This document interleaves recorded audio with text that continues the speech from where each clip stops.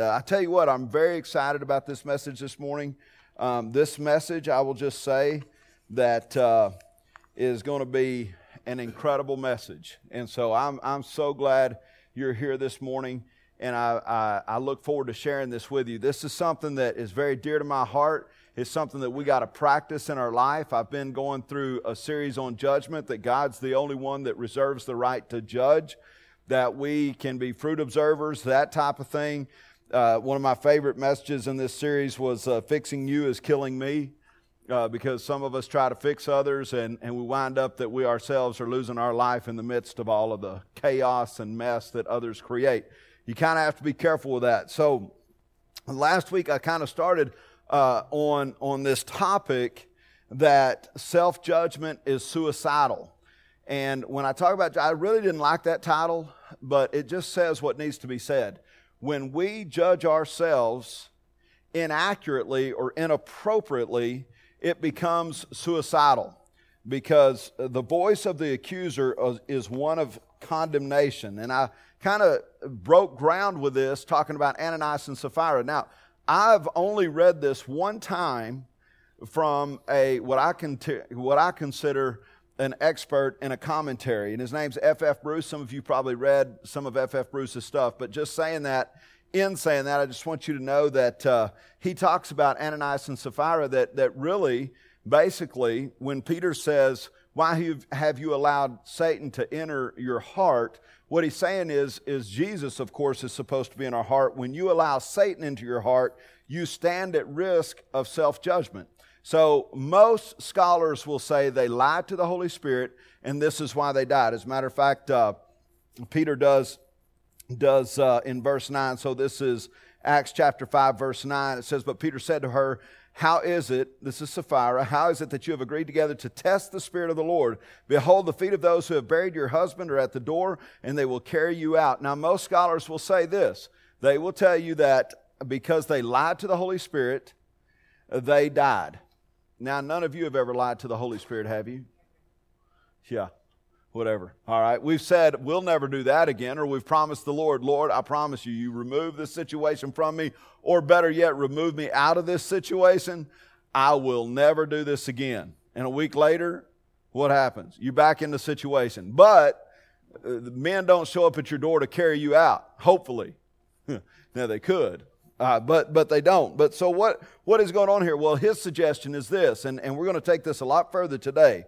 His suggestion is that Satan had entered their heart. Coming from verse 3 there, it says, Ananias, why has Satan filled your heart to lie to the Holy Spirit and to keep back for yourself a part of the proceeds of the land? And so Satan is the accuser. They began to hear Satan's voice. Now remember, Jesus is the acquitter. You've got Jesus in your heart. Jesus acquits, but Satan accuses. And so they began to listen to that voice. That voice was louder than any other voice in their life, and it could be the possibility of what happened here. I'm going to take this a little bit further today. We're going to 1 Corinthians chapter 11, verse 23, and we're going to spend some time here in verse 23 through 32. We've got to move this morning. I've got a lot of material, and I really want to get it all said. So let's jump in. 1 Corinthians 11, 23. For I received from the Lord what I also delivered to you, that the Lord Jesus, on the night when he was betrayed, he took bread. And when he had given thanks, he broke it. He said, this is my body, which is for you. Do this in remembrance of me. In the same way, he also took the cup after supper, saying, this cup is the new covenant in my blood. Do this as often as you drink it in remembrance of me. For as often as you drink this bread and drink the cup, you proclaim the Lord's death until he comes. Whoever therefore eats the bread or drinks the cup of the Lord in an unworthy manner will be guilty concerning the body and blood of the Lord. Let a person examine himself then, and so eat of the bread and drink of the cup. Now let me stop right here for just a moment. Last week I unpacked this, just basically why Paul had to write this. There were people that were showing up and eating all the communion elements. They were getting there and throwing a party in Jesus' name. Those are good parties, but be careful with them, okay, because there's danger that lurks. Now, in saying that, I want us to see something else, because on the night that Jesus did this, what happened? I just read it. I know it's early. On the night that Jesus did this, it says that this is the night, right, when he would be betrayed. So he knows that a betrayal's coming. He knows that one sitting at the table is going to betray him. He could easily condemn what's taken place. Instead, he gives his body for it. And that becomes very important because verse 28, let a person examine himself. That word examine in the Greek is dokimazo. And the way you spell it is D-O-K-I-M-A-D-Z-O. Now, that word examine, this is what it means. To test, to examine, to prove, to scrutinize, to see whether a thing is genuine or not as metals. So what he's saying is you need to see, one, if you're genuine in Christ Jesus, but two, you need to understand how you're seen in Christ Jesus before you take this cup. Now this is important, men, because if we think of ourselves as being worthy to come to the Lord's table, if I were to take a survey today and say, how many of you see yourselves as completely worthy to come and sit at the table of Christ and take communion, we would be split down the middle. As a matter of fact, there may be more of you that say, I am unworthy. I am a man of unclean lips, right? We kind of go back and we say, hey, I'll just bow down here. I'm just thankful to be in His presence. This is examining ourselves. Be careful with that. So when he's talking about in an unworthy manner, if you don't understand the fullness of what Christ has done for you, then you will take communion in an unworthy manner. This is why. Because you're still relying on your performance instead of His. Does that make sense? So as we continue on through this, we are asked to find ourselves approved. This is not an internal audit to find fault with us. The goal is not to look inward and find why I'm disapproved. Look into your heart and find what brings you approval. So this means that our hearts become very important here in how we see ourselves. I mean, if you've been through some difficult situations or circumstances, if you've made some unreasonable choices, none of us ever do that, but sometimes we may, right? But maybe you're freshly out of a divorce, maybe you're freshly out of some type of abusive relationship, maybe you found yourself at the bar over the weekend, maybe Labor Day was party day for you. And you're saying, man, there's no way I can see myself in a worthy manner. Now, listen, I don't believe in good Christians and bad Christians, but I do believe in obedient Christians. All right? And this is what we're called to do. Follow the Lord. That's a part of our obedience. However, be careful, because if you're not approving yourselves in the way that Jesus, and looking at what Jesus finished on the cross, then you will stand in disapproval of yourself, and you'll take communion in an unworthy manner. See, legalism has forced us to look at ourselves and our works. Look at verse 29 if you're following along with me. For anyone who eats and drinks without discerning the body eats and drinks judgment on himself. And the word judgment here means the same thing as condemnation. So in the Greek, these two words are running parallel one with another. All right, so he's saying anyone who drinks judgment on himself drinks condemnation on himself. If we don't find ourselves approved, worthy, and genuine through Christ and the finished work of the cross, we will find ourselves condemned, and a condemned person is what? Guilty. Now, if you see yourself as guilty, like I said, I don't like the title of my message, but it's the only thing I can think of. I'm not the most creative man in the world. But what I'm saying is self-judgment is suicidal. If you see yourself as guilty, what do you think? Not that you'll go out and commit suicide, but you're saying I'm unworthy. In my own judgment, I'm the worst there is. Careful with that. Paul states conclusively in Romans 8, there is therefore no condemnation for those who are found in Christ Jesus. And condemnation is a sense of guilt where in it we believe that we deserve punishment. The results is self-judgment or the judgment others place on us. And self-judgment is suicidal. Now, I don't have this. I started to put it in last night. I don't have this in my message, but I want you to think for a minute when Judas betrayed Jesus. So for 30 pieces of silver, Judas betrays Jesus. What happens to Judas afterwards?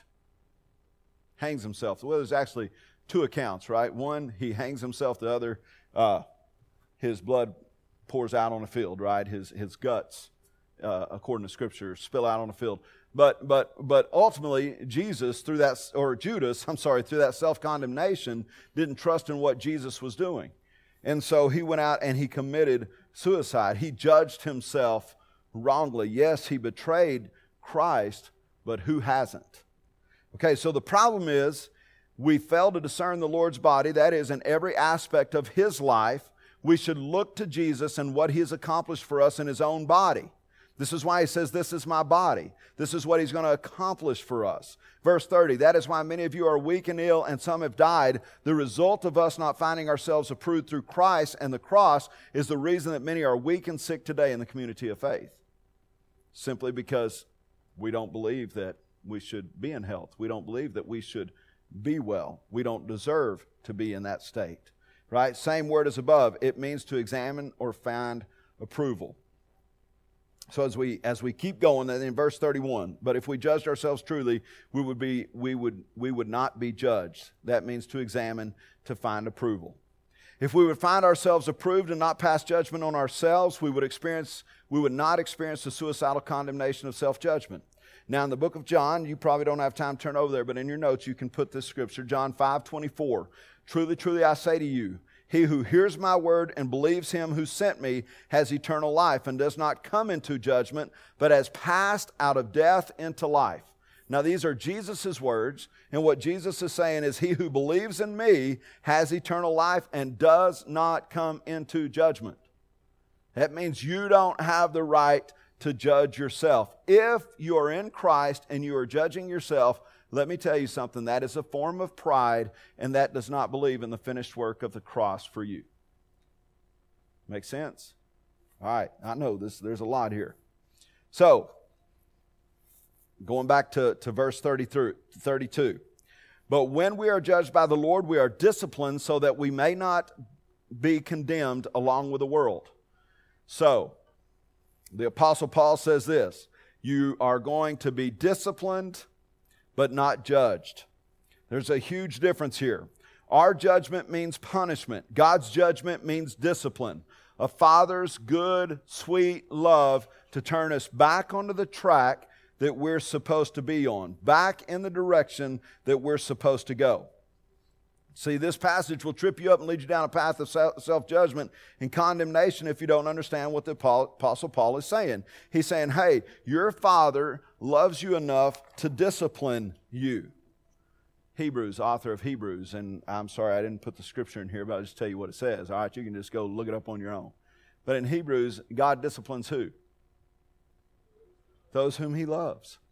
I mean, we do the same with our children. You show me undisciplined children, and sometimes I question the love that's been shown and shared with them. And you're going, oh my gosh, Curtis, what? That's judgment. That's true. All right? It's not fair. Not fair to you. Sometimes you just have bad kids. I mean, I know good parents with bad kids. Sometimes that happens. But the world gets a hold however it looks, But the truth is, we discipline those whom we love. We tell them, hey, you can't go play out in the street. If you do, you'll be what? Corrected. You'll be disciplined because we love you. We want life for you. It's the same how our God sees us. If you believe that the pain in your life is punishment from God, then there is no relief for you. Now, let me say that again. If you believe that the pain in your life is punishment from God, then there is no, because where's your help? Think about this for a minute, man. You're stuck. I'm stuck if that's what I believe. The truth is that Jesus was punished in His body so we could be forgiven. We see this in the book of Isaiah 53:5. But He was pierced through for our transgressions. He was crushed for our iniquities. The chastening for our well-being fell upon Him, and by His scourging we are healed. Jesus accomplished this for us through the physical offering of His body. His punishment resulted in the forgiveness of our sins. Now that our sins are forgiven, we have peace with God. Romans 5:1. Therefore, having been justified by faith, we have peace with God through our Lord Jesus Christ. So look, we have to believe in the finished work of the cross. Here's another truth for you. If you believe that shame in your life is justified or justifiable condemnation, then there is no relief for you. If you believe that shame in your life is a justifiable condemnation, then there is no relief for you. You will always walk in shame. Jesus is the hope. He is the victory for our lives.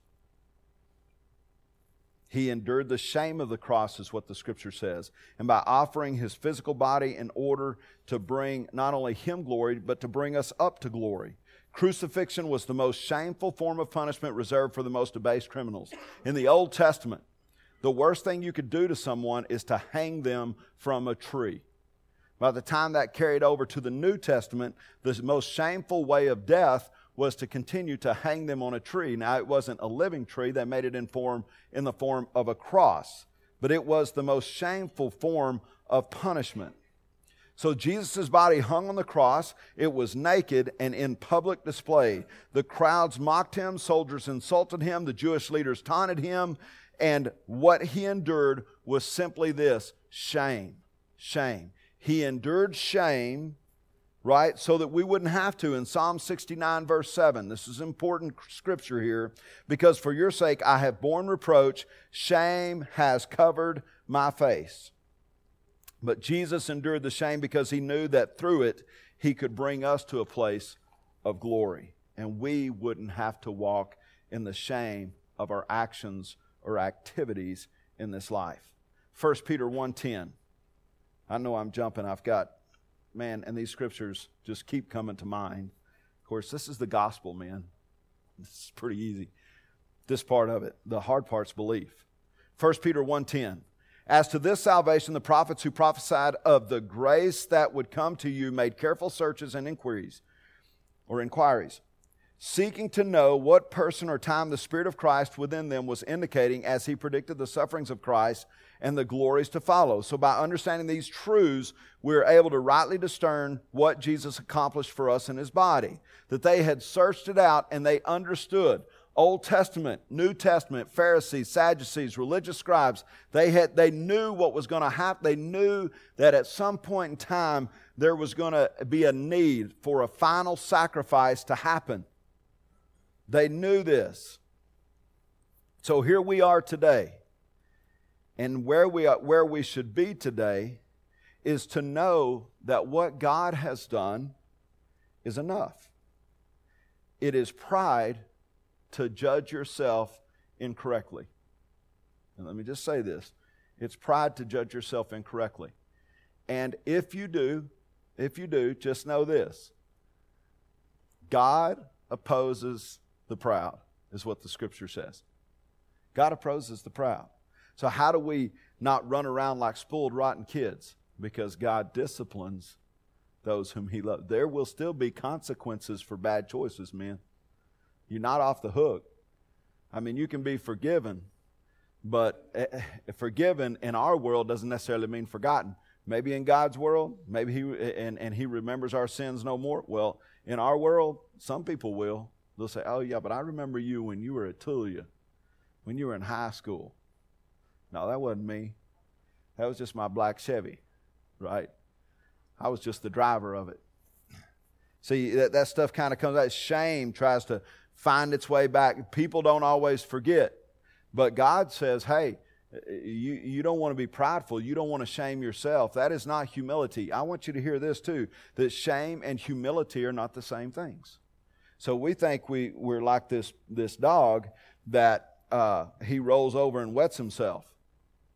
And that's a humble dog. No, that's a shameful dog.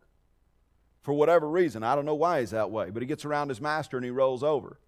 That's not how God wants us. He wants us to be confident children in him. Self-judgment is constantly focusing on me and my faults. This is another reason why it's prideful. Because it's all about who? Me. Me. You ever done something in a day and say, I can't go serve the Lord after what I've done? Or after what I've said or the fit I just threw? Man, if people saw me throw a fit like that and say the words that I've said or whatever that looks like, I can't go serve the Lord. Well, what voice are you listening to? I mean, the war in us is the war between the flesh and the spirit. And so are you going to let the spirit win today? Okay, so you just threw a fit. You just said some things. You know, I do believe in repentance. I definitely believe in repentance. I think we say, hey, Lord, control my tongue. Help me to get a handle on that. And the very next person I see, if I can witness, if I can allow the Spirit to lead me and say something about Jesus, I'm going to take that stand and do it better next time. If you believe God punishes you, you will waver in your faith. You will. Because you'll believe you're going to get what you deserve. I had a lady one time, I love sharing this story. I was working out at the sale barn, and she came riding up next to me, and I said, "How are you today?" And she said, "Well, I'm doing great. You know, I just I just don't deserve to live like this." And I looked at her and I said, "I'm just so glad I don't get what I deserve." And the cool thing that happened from that on horseback, I got to witness to this lady, because she said, "Well, explain that to me. What do you mean you're glad you don't get what you deserve?" I know I deserve a lot worse, but what Jesus has done in my life is enough. You know, it provided an opportunity to witness. So if you feel your performance can outperform that of Christ, you will waver. He either did it all or he did nothing at all. That's it. Self-judgment is suicidal. Hebrews 3:1, "Therefore, holy brothers who share in the heavenly calling, fix your thoughts, fix your eyes on Jesus, the apostle and high priest whom we confess." Fix your thoughts on Jesus. Transformation doesn't happen by focusing on what is wrong. People are transformed into whatever holds their attention. People who focus on their faults never escape their faults. Hebrews 12:2 takes it a little bit further. "Let us fix our eyes on Jesus, the author and perfecter of our faith, who for the joy set before him endured the cross, scorning its shame, and sat down at the right hand of God the Father." See, fix your eyes on Jesus. Our call to follow Jesus is a call to a life that is focused on Him. He should become the center of our lives. When He is not the focus, He is no longer the influence. So I'm going to land this thing. I told you I had a lot. We've been through a lot of information here. In the case of Ananias and Sapphira, they were brand new Christians, if Christians at all. I mean, really, we're right here in the beginning of Acts. And so whether they're Christians at all, I don't know. They had bought into something for sure. They had not yet learned about freedom from the law and deliverance from the wrath of God. They were candidates for suicidal self-judgment. And when confronted with their sin of lying to the Holy Spirit, their hearts were overwhelmed with fear and condemnation and shame. And it's ironic to me, God, the giver of life, was blamed for their death.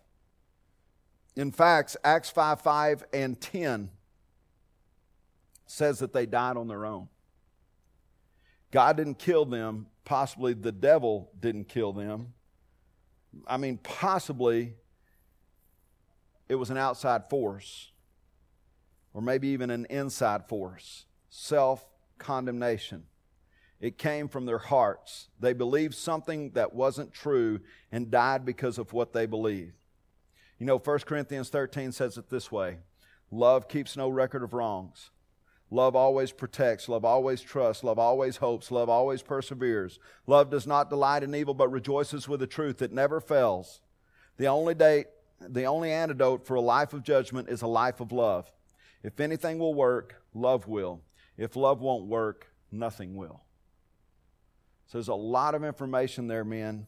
Just finishing this up. Matter of fact, I've thought about taking this message, because this is really one message from last week and this week, and making a series out of it, because this is just detrimental to our faith. And more importantly, when we self-judge, it's detrimental to our witness. When we feel guilt and shame, we are less likely to be a witness for Jesus Christ. But Father God, I thank you, Lord, for these men. Father, I pray that you help us to be confident children of you in the finished work of the cross. And Lord, that we will walk in prayer and praise with you, listening to our Father as you point us to our true north, to the destination that you've willed for our lives. In your name, amen.